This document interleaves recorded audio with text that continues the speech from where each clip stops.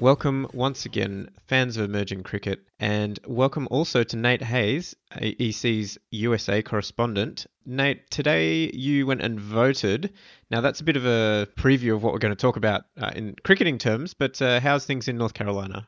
They're pretty good. I was most excited to vote for a local candidate for the education board here. That was, it's always nice when you can get motivated by one person instead of, voting for the lesser of two evils, like everyone likes to say. But yeah, it's nice to have at least one person that you're really stoked to vote for. So yeah, I had that going today. I wanted to vote for somebody who would kind of improve things here for teachers and then students as well. So yeah, it was pretty easy. My kid's school was closed today, and if they closed the kids' schools on election day because they use them for polling places, but parents still have to go to work or they still have to work. So a lot of people have to use hours to go vote or, have to hire someone to watch their kids when they vote. And then those people who get hired might not be able to vote. So yeah, it's kind of a convoluted mess compared to some parts of the rest of the world. And there's a push to give people the day off on election day, which I totally support. But yeah, luckily for me, it was very easy for me to vote at lunch today. Well, in Australia, it's compulsory and always on a weekend. So, yeah, the crazy stories of American elections are always a bit of a fascination for us. But moving to cricket elections, and USAC, the USA Cricket administration, recently held their elections finally after a delay of, I think, around close to 2 years due to COVID, supposedly, but also probably a bit of feet dragging from all involved, really. The elections happened back in August. Atul Rai was elected as interim chairman because of, well, I guess I'll leave it to you to explain, but as well as Rai, there are a couple of other new faces on the board. Yes, actually, Atul and Kuljit Najjar won their elections, replacing Suraj Viswanathan and Ajit Bhaskar. And then Atul was selected as the interim chairman for the time being. I think the biggest reason he was selected as interim is the former chairman stepped down, so they needed to have a chairman. And they still haven't held the most recent elections, still haven't come to pass. And I think that being that these two new electees were critical about people being able to vote for who becomes the board chairperson when they were beyond their actual terms they were supposed to have. I think he wants to wait until the next election. I think the board wants to wait till the next election to hold those, a proper board election for who the next chairperson is. So I think that's the thinking behind that. Well, because even now there are some people overstaying their terms since they're kind of already behind the last election, kind of they were two elections behind. Now they're just one. So when are they going to catch up? I guess is the obvious question here. Well, we were told that the newer election would take place shortly. They just did have the AGM about a month ago. For the last year, it was the AGM for the, I guess, 2021 year that they held on October 9th, which is a very odd time to have an AGM, but they were quite a ways behind on that AGM. So I think they're trying to play catch up now. I know that Kuljit Najjar is involved now with he was involved with trying to sort out the finances after he got elected. And so during that AGM that they had, there were a lot of financial problems that were revealed. And if you watch that AGM, it's really tough to make heads or tails of it. I know afterwards, a lot of us were texting each other back and forth. Do you think this means this? Do you think, there were a lot of serious financial problems that were kind of exposed there. And I don't think that they're perfectly clear now, but as Peter reported following that AGM, there are about 600,000 in the hole going into the 2022 year, thanks to a bunch of surprises, one of them being the fact that they lost so much money for the Ireland series. Yes, Peter Del Penna, of course, ESPN Cricinfo's USA correspondent, and if you follow him on Twitter, Mancad enthusiast. But maybe just winding back slightly, what were the, I guess, platforms of the new electees, and kind of where are they looking to take USAC in, well, over their potentially quite short terms as the next lot of elections are already on the horizon? Well, I think in order to understand the American cricket scene, the culture here, you have to understand how important the local leagues are. And it's very interesting because our local leagues and clubs don't operate like they do in England or Netherlands or Australia, where you have club systems. You have, a first team, a second team, a third team, and you've got this kind of hierarchy built into the clubs where the best, cream always rises to the top and things like that. And our leagues are much more like rec leagues, almost all of them in how they operate at the very least. And the talent is kind of just based on whoever you happen to have in the area and whoever you can get on your team. And a lot of times you end up with not necessarily a meritocratic club structure. You end up with teams that are composed of 45-year-olds and also USA U19 players and everything in the middle. So you have a first, second, and third team all put together on one team. The leagues are huge. Yes, they are often divided into tiers of talent, but they kind of operate a little bit more chaotically than the systems that a lot of our listeners are used to knowing about. And I think that obviously this is the foundation of American cricket, like it or not. And it's not something that I necessarily like because I see some limitations there. I'd love to have it restructured more like how it is in Australia. But that's basically what cricket is in the USA. What it's been, at least, for a very, very long time. That's what it's been. And so what it tends to happen is a lot of these the people who are in charge of the leagues, I guess kind of commissioners would be the American way to call them, end up running for USA Cricket Board positions. So you have a lot of competing regions, a lot of competing leagues who, there's a lot of politicking going on. And obviously you want your league to have a good voting block. You want to have plenty of, like, Triangle Cricket League actually had 9% of the vote in the USA, but Triangle Cricket League's own leadership refused to really back any candidates. So they lost kind of their power there. And a lot of that was because some of the people inside the league were accusing our leadership of aligning with certain candidates for whatever reasons. And so our league's leadership just decided not to endorse anybody.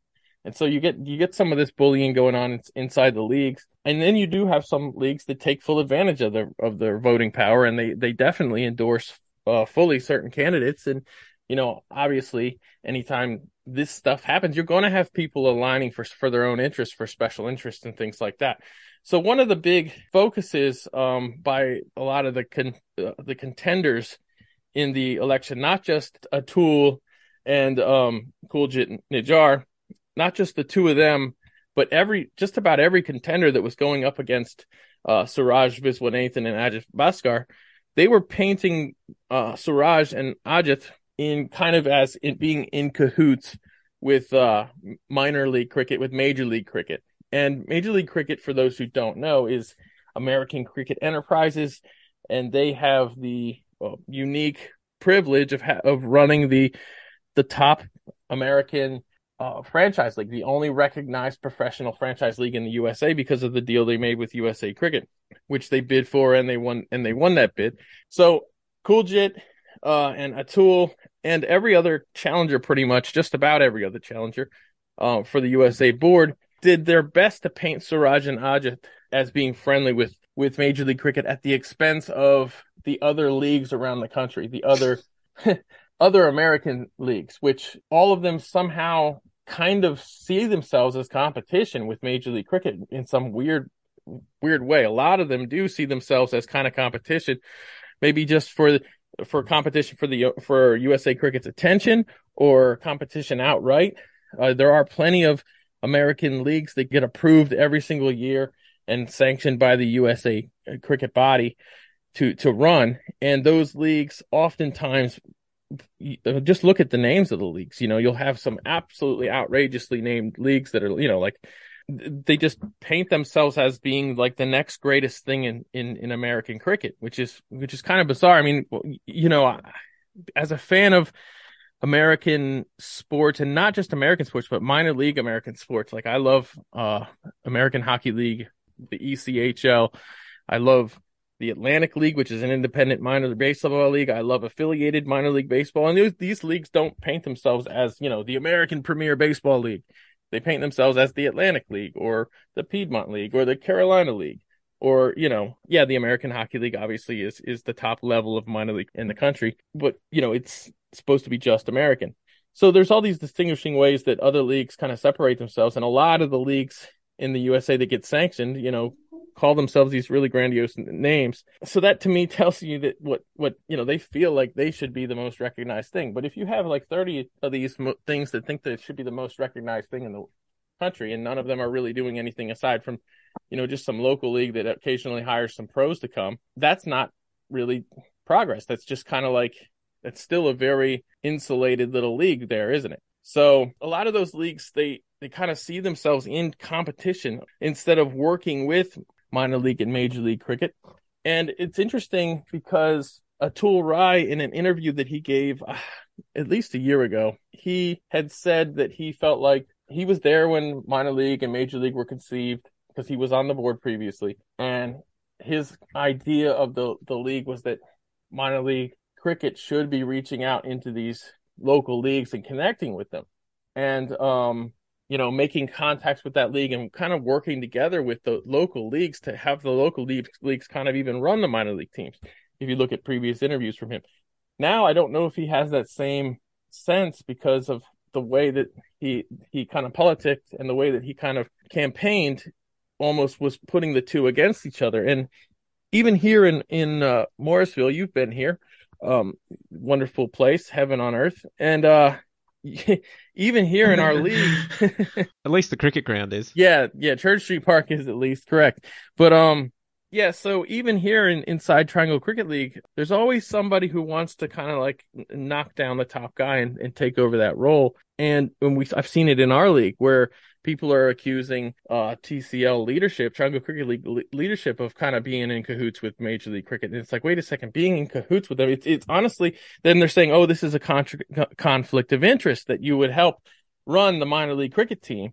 That the Triangle Cricket League would use their resources to help manage the minor league cricket team, and as if that's a conflict of interest. And I can say maybe in some ways it is, but to me, the conflict of interest, this is a USA partner. The conflict of interest would be to try to do something that's in conflict with that, to kind of like try to be a competitor of that, to compete for Church Street Park's ground with whatever other league outside of Triangle Cricket League or whatever.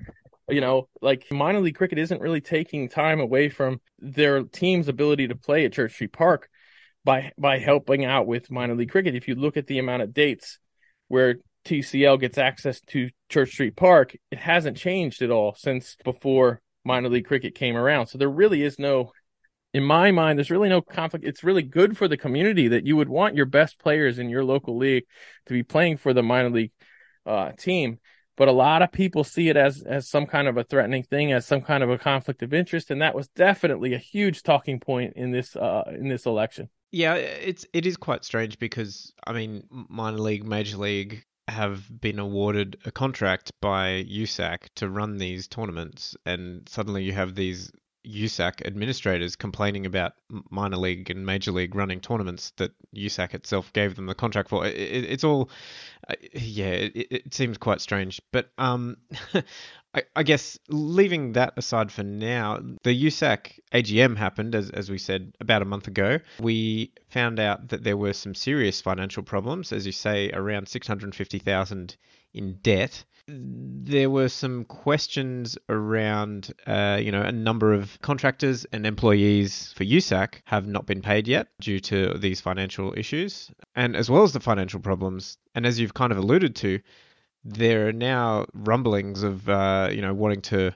renegotiate the contract between American Cricket Enterprises, who run Major League and Minor League. So there's a lot going on, and it doesn't seem like a whole lot of it is good news at the moment. Give us a bit of an update on that situation. Well, starting with the ACE contract negotiation situation there, I'm really curious about what exactly the people who are opposed to that deal, of what it is exactly that they don't like. I mean, it's perfectly reasonable to not like something about a deal, to identify something that you feel like you get the short end of the stick on, but I just would like an answer about exactly what they want to renegotiate. Where do they feel they don't have the control they need? Do they feel like they're not getting enough money? Where is the shortcoming happening? And I've actually asked this question to the board directly. I've asked it in writing. I haven't gotten an answer. actually submitted this question at the AGM. It went unasked. I submitted 5 questions. They did ask 2 of the questions. And at the AGM, they did give about 10 to 15 minutes to questions, but those questions had to be submitted by the end of the Friday prior, so 2 days before. If you talk to people like Peter Della Penna, he'll tell you that that's not really an AGM if they're only going to give you 15 minutes and all the questions have to be submitted ahead of time. Because how do you know what question to ask, really? You haven't listened to their pitch yet. So, yeah, but those questions go kind of unclarified, and I don't know why. Maybe it's, maybe there's a legal reason why they go unclarified. But I would love to know, because then I could have an opinion, maybe. Well, and then we could understand what the problem is. But yeah, it does look like kind of just typical. Oh yes, we'll renegotiate the contract. Well, how? It's that's the big thing. Why? And if you look at, so to me, maybe I'm missing something. I don't see a terrible big problem with the contract. Basically, it acknowledges that the way forward for cricket in the USA is with franchise cricket, and it does.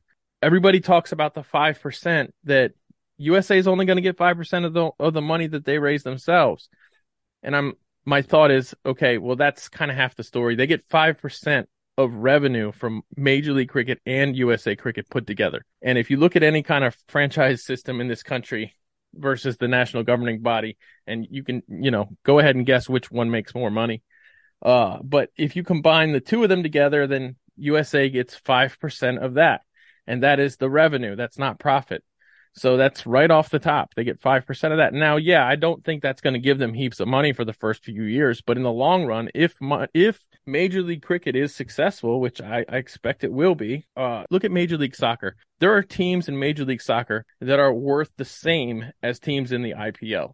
And Major League Soccer, you go on the street, find 100 Americans randomly, ask them to name 5 Major League Soccer players, and you might get 1 or 2 that do. Maybe 1. So it's Major League Soccer is kind of small potatoes as far as other sports are here. Now it's still way bigger than cricket's probably going to be, but there is definitely a place for Major League Cricket here, and I think it will make money. And like I said, that's a revenue share. That's not a profit share. So I think that looks pretty good for USA. It's better than nothing. And then if you look at what Major League has actually given to USA up until this point, as has been published recently by Peter Della Penna, it's a couple of $1 million that they wouldn't have otherwise had over the last 3 years. So I think that's a positive thing. You kind of have to look at what's the alternative, right? What's the alternative is kind of like nothing.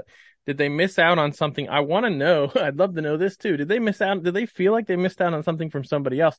And I've seen a lot of people compare this deal to what South Africa got for their franchises, but that's absolutely absurd. Because, South Africa, their national governing body got like $1 million or $2 million or something for each of those franchises, which is good. But they also had something to sell. They had venues to sell. They have venues there. They have a league. Well, that's the other thing. Minor League is building all these turf or hybrid facilities in the first place. Yes, exactly. They don't exist. We have just Florida, which is, it's a public venue. We have Church Street Park, public venue. It's owned by the town. And all of these things, yes, they're lovely. And it's great that Church Street Park's owned by the town, in my opinion. It's excellent. But there are challenges to working with a venue that's owned by the public. So they have to build their own private venues that they'll have full control over. They have to build all this stuff themselves. They've announced this year that they're going to have all of their games on hybrid wicket or natural turf wicket. Every game in minor league cricket, that's 200 games or so, if they have the same schedule that they had last year. That's 200 games that'll all be played on either hybrid or turf. And, as you guys have talked about plenty of times on the Emerging Cricket podcast, hybrid wicket is an excellent solution. It's an excellent alternative to having to spend couple of $100,000 on your ground, or $100,000 every year, or it's an excellent alternative to that. It's a great middle ground. It reproduces a lot of great cricket conditions. So, you can't compare the South Africa deal to the Major League deal with USA. And yes, I have been paid by Major League Cricket for some of the content I've made for them. I have been. I have been paid for commentary. So, I've had people in the USA kind of community be like, "Oh, well, you know where your bread is buttered." I can tell you that yes, I've been paid by them, but they're not buttering my bread. Big difference. So yes, I am pro Major League Cricket with my opinions for the most part. I would love to see where this is a bad deal for USA. I think there's all kinds of speculation that maybe Major League Cricket's overreaching themselves and in terms of power and things like that. And if that's the case, I want to hear about the details so I can know where my opinion's going to be. But yeah, the Major League Cricket is really working hard, I think, to change the landscape of cricket in this country for the better, to change the product for the better, to connect with the American public much more than the kind of legacy cricket options in the country have been in the past, where there was no concern about connecting to the general public. It was more used for like recreation of like a cultural needs for expats and things like that. Which is totally fine. There's nothing wrong with wanting to be connected to your past or where you're from. There's nothing wrong with that at all. But like for the good of cricket itself, it has to reach out into new audiences. We all know that's true. That's kind of what emerging cricket's all about, acknowledging that cricket has to move into new audiences. And that's the thing I like about Major League Cricket the most, that I haven't really seen from the national governing body, no matter who's been in charge of it. Yeah, I mean, that's, as you say, what's the alternative? And I guess I certainly have some misgivings about ACE and Major League and whatnot, but at the same time, you compare it to what has gone on, well, from multiple US governing bodies over the years and the progress or lack thereof that we've seen over the decades. And yeah, I mean, I can't imagine USAC building all these turf/hybrid facilities without Major League. So yeah, I think... Yeah, you can't even expect them to. It would be unfair to expect USA Cricket to do that. They don't have the budget. They're never going to have... Well, exactly, yeah. This is why the deal happened, supposedly. This is why there was such an itch for USA to have a professional league, and was for this type of thing to happen. And so now that it is happening, and yes, it's happening slowly, and it's happening slower than I would like, and it's happening slower than I think anybody would like. But we also know that this country is massive. It is very hard to get. I think looking at the original plan, oh yeah, even if COVID had never happened, looking at the original Major League plan, we're going to launch by this date. We're going to have this many stadiums by this date. If you look around at how slow it goes in this country to build stadiums in the first place, this is for the NFL. This is for Major League Baseball. This is for big things that have a lot of influence and bring a whole lot of money into cities. Hopefully, baseball does at least. It's very slow going. I mean, Oakland has been trying to get a new stadium for decades. No lie, like decades. And they always come very, very close. And you see all these plans and, hundreds of thousands, millions of dollars are spent planning this stuff out. And then it crashes and burns and they have to start over again. This is not an easy thing to do by any stretch. You're trying to build, and yes, the venues are going to be smaller. And that's part of the reason why they have to be smaller. I really do think if you had a 30,000 seat venue in Los Angeles just for cricket, or in New York City just for cricket, and you put the right games there, it would absolutely fill the capacity. But you're never going to get one built. Even if you had the money, it's still going to take you forever to get one built. I mean, the New York Giants don't even play in New York City. There's a reason for that. So it's very hard, very slow going to get these things done. I think anybody with any reasonable expectation who understands the landscape here knows why it's taking a while. But it is happening, and that's a very positive thing. I tend to subscribe to Peter Del Penna's attitude that you believe that the league is happening when the first ball is actually bowled, but that's fair. That's totally fair. Yeah, I mean, we've seen a lot of these big plans come and go over the years in America, but I think certainly Major League Cricket have got a lot further down the path towards making the league actually happen than any of the other attempts. So they've got that going for them. And I guess this is kind of related to the point about, what's the alternative? The alternative is USAC, and USAC at the moment are, as we said, $650,000 in debt due to some financial problems. The presentation at the AGM listed two unplanned variances, is what they called it, which is kind of a nice way of saying a big hole in the budget. They come from 2021, which was so there was the Ireland series, which was relatively hastily arranged, and they hadn't budgeted for it, and it ended up costing them just about $400,000. And more mysteriously, I guess, is admin costs, which was listed at being around $137,000 in the budget, and they spent almost $800,000, which we didn't really see where that money actually went. The Ireland series is kind of understandable because, yeah, again, like I said, they organized it at the last minute and they hadn't planned for it, so yeah, that was pretty expensive. But where are all these mysterious admin costs coming from?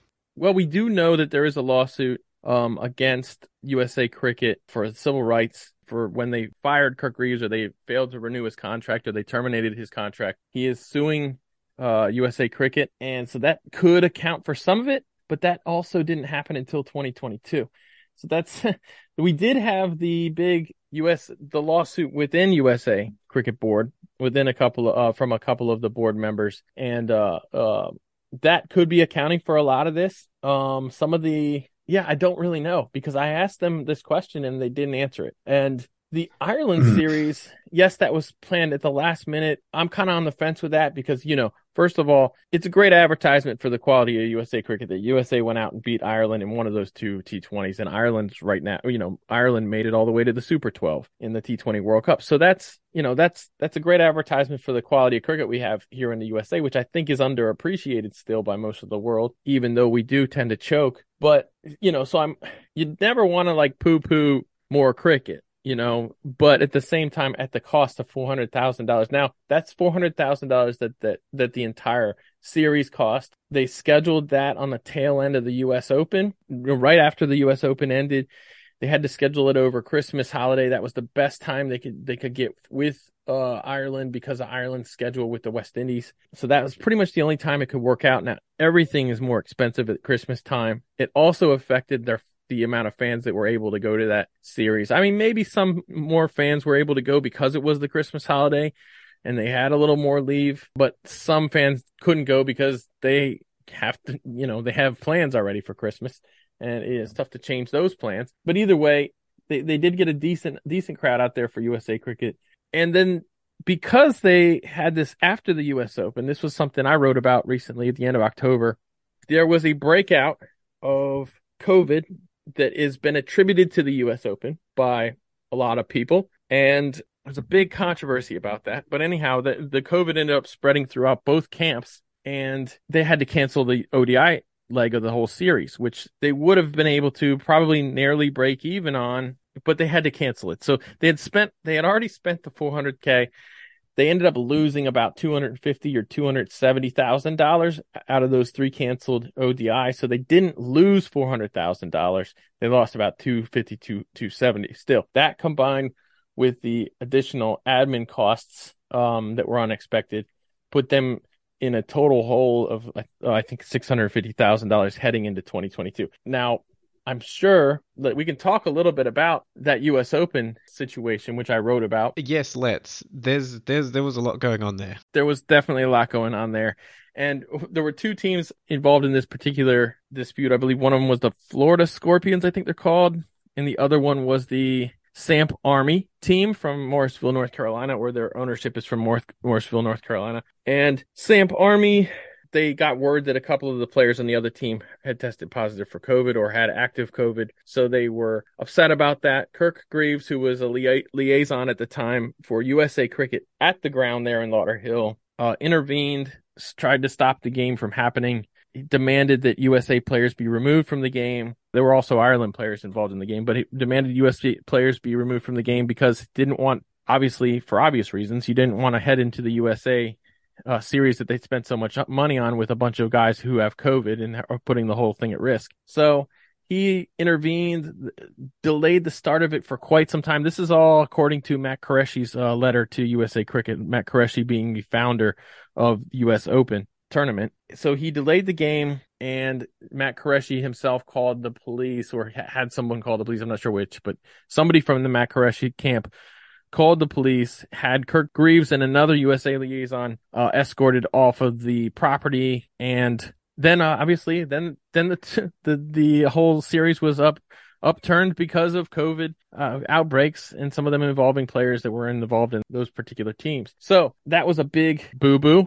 and then Matt Qureshi wrote a letter demanding that Kirk Greaves, who at the time was employed as a contractor by USA Cricket, demanding that Kirk Greaves never set foot on any of his tournaments again. And I thought that was kind of bold of him to do. He also claimed that USA had no jurisdiction at all over his tournament. Another bold move, I thought. Well, hang on. Isn't the tournament only allowed because it was sanctioned by USAC? Yes, exactly. It is sanctioned every year by USA Cricket, and it actually featured USA Cricket players, as it always does. And I believe USA, one of the reasons I think they kind of scheduled their Ireland series right up to there was, or one of the benefits they got, maybe not one of the reasons they scheduled it, but one of the benefits they got from having the US Open occur just before that series is that they didn't have to pay flight tickets for the USA players to get to Lauderhill, Florida. So, piggybacking right on the back of that USA sanctioned tournament, the US Open, it's a pretty good way for them to save some money. So yeah, but ultimately it cost them a lot because according to some people, the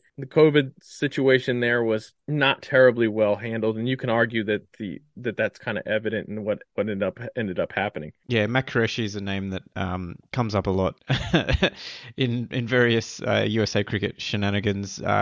We probably don't need to go into his long rap sheet just at the moment, but another thread of this AGM that came to light was that as well as the financial problems and the fact that they haven't paid a number of staff for several months now. Well, that's kind of an issue I didn't like about the AGM was they didn't even mention the employees that hadn't got paid. Those employees were mentioned about, I think, 9 days prior when Atul wrote to the USA membership. He wrote this letter himself and sent it to the USA members explaining that they were in, dire straits. And he even in that letter acknowledged that there are USA players and employees that haven't gone paid. Now, however, that didn't get acknowledged in the AGM. Right. So the AGM didn't even talk about this. But as well as not talking about the employees who weren't being paid, they then announced that they were on the hunt for a new CEO. So, they have outstanding bills to existing employees, and then they announced that they're trying to find a CEO who probably won't be cheap.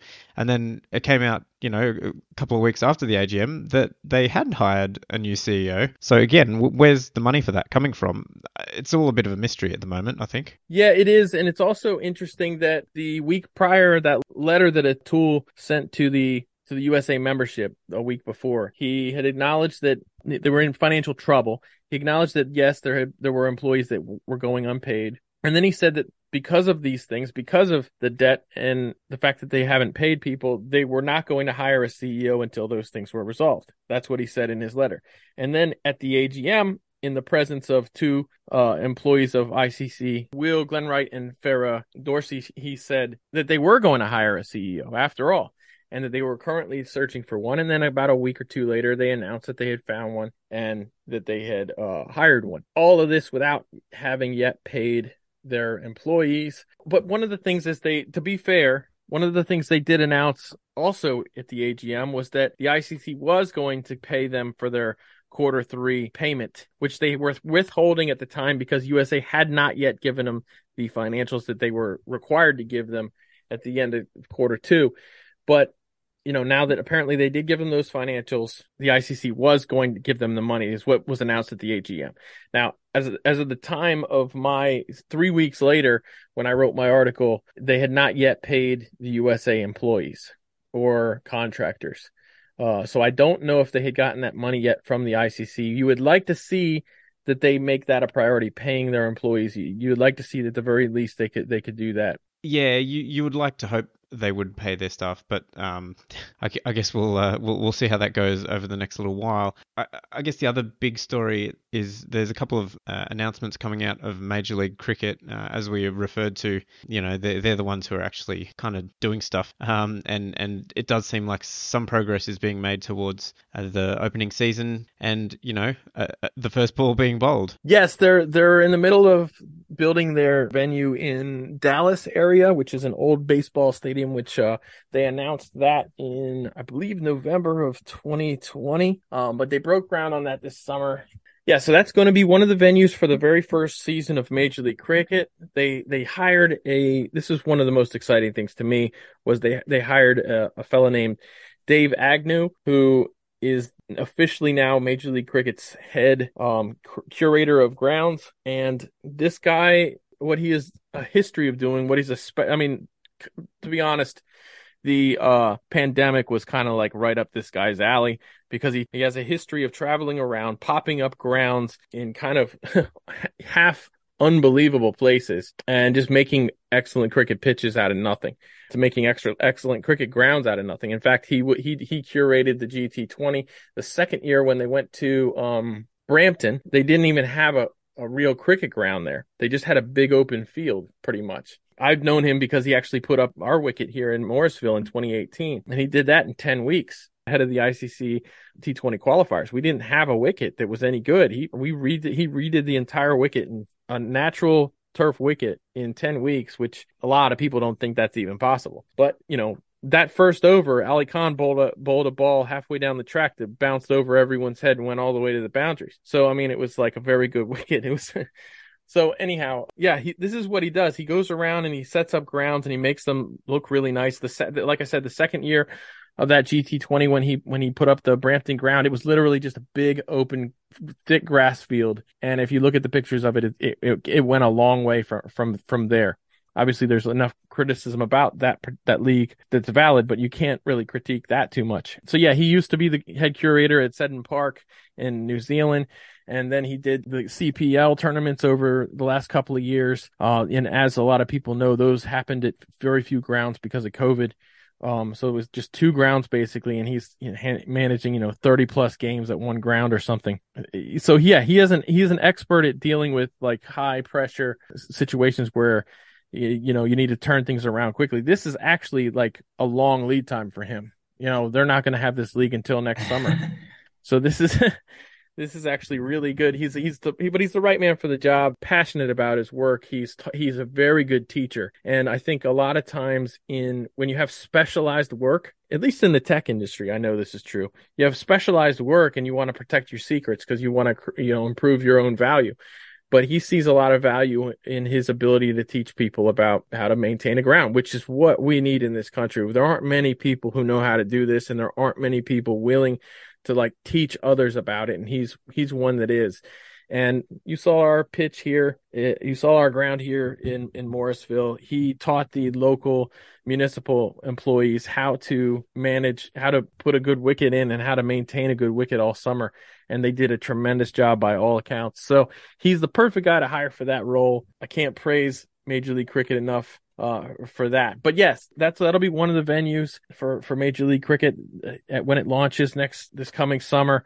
And, there's going to be 6 teams. It'll most likely be at 2 venues because they just don't have the venues yet. Like we've gotten to a point in American cricket where really the biggest thing holding up cricket is the lack of venues. So that's come a long way in a couple of years. But yeah, pretty much I think, it'll only be a couple of venues. And, we know that the 6 teams are going to be New York, Dallas, Washington, D.C., Seattle, L.A., and San Francisco. But it'll be some 2 to 3 years probably before those teams are able to play at home venues. So slightly better than the GT20 where we had a bunch of Canadian teams who represented cities that none of the players had ever even been in. Yes, and better because they actually have some deals or some preliminary deals at least with those municipalities to actually build venues in those areas, whereas GT20 just named them after that with really no clear signs of actually wanting to have a venue in Vancouver. So yeah, it might look like the GT20 at first in that regard. It'll just be 2 venues probably. And so that's going to be a little bit disappointing, but I don't anticipate the first season to be a very long league either, which has its pros and cons. One of the pros of that is actually you'll be able to have the talent you'll be able to get internationally if you have a shorter season is going to be immense. They'll be able to get so many really big names to get the eyes of existing cricket fans on the league, which is step 1 pretty much. Yeah, a bit of a Hong Kong Blitz strategy.